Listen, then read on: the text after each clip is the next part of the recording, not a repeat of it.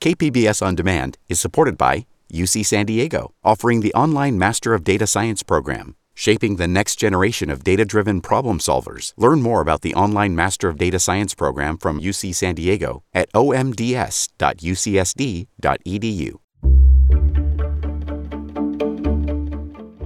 Good morning, I'm Debbie Cruz. It's Wednesday, June 14th.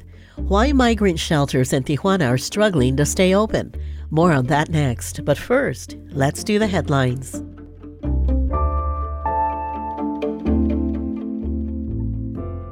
The Orange County Transportation Authority this week declared an emergency to expedite construction to protect the railroad tracks in San Clemente from landslides. Passenger rail traffic to San Diego has been shut down multiple times this year because of landslides. The route is currently still closed to passengers. The OC Transportation Authority owns the tracks used by Metrolink and Amtrak trains. The emergency declaration gives the CEO authority to approve contracts more than $250,000 and will expedite the process of hiring a contractor to construct a wall where the hill is sliding to keep debris off the tracks. As of now, officials do not know when rail service could return to normal. The county could receive more than $260 million in state transportation funding under a recommendation announced yesterday. California Transportation Commission staff recommended the funds go to the county to improve rail lines in North County, complete the East Otay Mesa Port of Entry, plus more. The money would come from Senate Bill 1, the Road Repair and Accountability Act. It will be considered by the Commission on June 29th. The County Board of Supervisors is holding its final public hearing tomorrow on the more than $8 billion proposed budget for the new fiscal year. The budget plan includes increased spending to address homelessness, mental health challenges, and substance use disorders. Tomorrow's public hearing is at 5:30 p.m. at the County Administration Center. You can also listen or view it remotely and submit a comment online or over the phone during the meeting. From KPBS, you're listening to San Diego News Now. Stay with me for more of the local news you need. KPBS On Demand is supported by the Museum of Contemporary Art San Diego, offering visitors to the La Jolla campus special exhibitions, collection galleries, coastal vistas, seaside dining, and more. mcasd.org.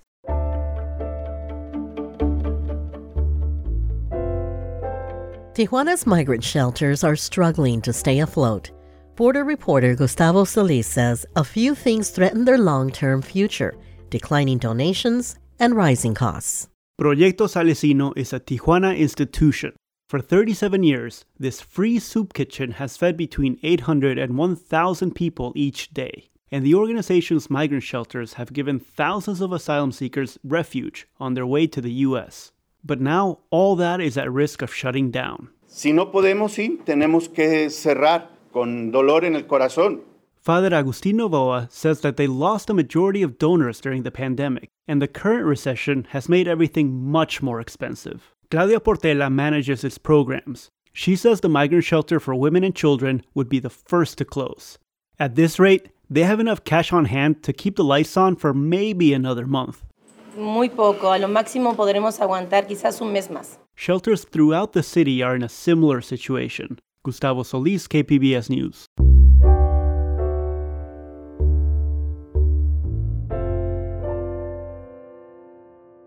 In addition to battlefield tactics and military history, the Army's future leaders at West Point are learning about climate change. Under a new initiative, cadets at the Military Academy are trying to help the Defense Department solve climate challenges that could affect national security. Desiree Diorio reports for the American Homefront Project. The next presentation here is going to be energy resilience of Army infrastructure. Take it away. In an auditorium adorned with West Point's motto, Duty, Honor, Country, seniors presented their capstone projects.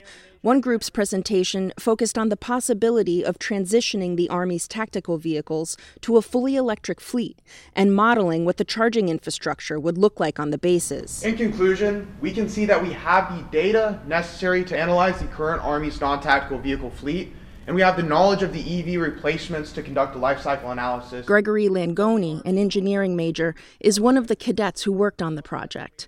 After his presentation, he said the work he's done as a student will have a direct impact on the work he'll do when he becomes an officer. We're going to be seeing this technology roll out, and we're going to be some of the first people to actually see it in action and use it. Professors and fellow cadets weren't the only audience members. So was Paul Farnan from the Army Office of Installations, Energy, and Environment. That office oversees energy use on Army installations. Farnan says the cadets' work on charging infrastructure directly affects him as he works to get bases ready for more electric vehicles. What they're developing here, I want to turn around tomorrow and actually get it onto the installations. Farnan's office has teamed up with West Point to form the Sustainable Infrastructure Resilience and Climate Consortium. They're working to prepare the next generation of leaders for the climate change challenges they face now and into the future. Farnan says the focus is on solutions. Let's take the real-world big Army problems that our soldiers are facing every day in their training on the battlefield, and let's use this academic institution to apply the theory behind it, and then as they figure it out in theory, let's take it and put it into the hands of soldiers, and let's test it out in the real world. Farnan says those challenges include fuel efficiency and how to store backup power. We've been working with these students throughout the course of the academic year. The ingenuity, the knowledge, the different perspective that they bring is incredible. Professors at West Point say the consortium's work transcends political debates over climate change and over what the military's priorities should be. Colonel Corey James runs the Department of Chemistry and Life Science. Sometimes these topics get watered down with politics, and that's unfortunate. And some would say, well, you're trying to do things that would take away the Army and the military's ability to fight in one of the nation's wars. James says the opposite is true. Preparing for climate change is in line with the Academy's mission to educate and train cadets on how to win wars. Being more efficient will obviously help us with carbon emissions and those sorts of things, but it will likely make us more survivable and resilient on the battlefield. Cadets are not only studying how to electrify and charge military vehicles. They're also researching how water, either too much or too little, will affect geopolitics, how extreme weather is impacting bases, how artificial intelligence can play a role in energy efficiency. Langoni, the West Point senior, says he's proud to know his project on electric vehicles could have a real-world use for the Army. There is a group of 5 seniors in college, but we're working for the Office of the Assistant Secretary of the Army, and the findings that we come up through this project can drastically affect how the Army is acquiring electric vehicles, both domestically in the United States and in our installations. Langoni says when he becomes an officer, he plans to continue studying the feasibility of the charging infrastructure models he developed as a student. And he says if the technology can work on Army bases, civilians could benefit in cities as well. I'm Desiree Diorio on the campus at West Point. That story was produced by the American Homefront Project, a public media collaboration that reports on American military life and veterans. Coming up in our ongoing series on public art, we hear from the person who takes care of the pieces created by Niki de Saint Phalle. We'll hear that story and more just after the break.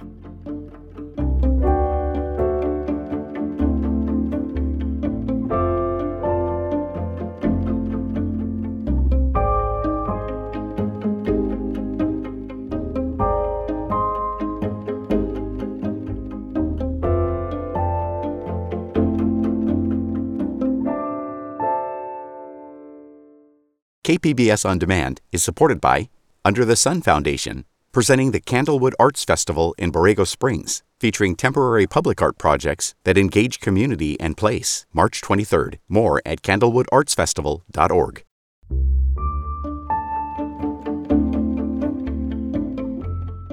The USA Surfing Championship is back in town this week.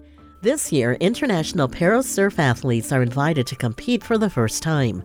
North County reporter Alexander Nguyen talks to a Carlsbad para-surf athlete who is pushing for the sport to be included in the 2028 Paralympics. Liv Stone was born a congenital bilateral above-the-elbow amputee. It basically means that I was born with shorter arms with only 2 fingers on each hand. But that didn't deter her. The 20-year-old Carlsbad resident was active in multiple sports, and 5 years ago, she fell in love with surfing. It just felt so right, and it felt like something that was really natural. With the USA Surfing Championship in Oceanside this week, the three-time world champion is among the athletes pushing for parasurfing's inclusion in the Paralympics for the LA Games in 2028. The parasurfing finals are Wednesday, and representatives from the LA Olympics will be there to evaluate the sport. Alexander Nguyen, KPBS News.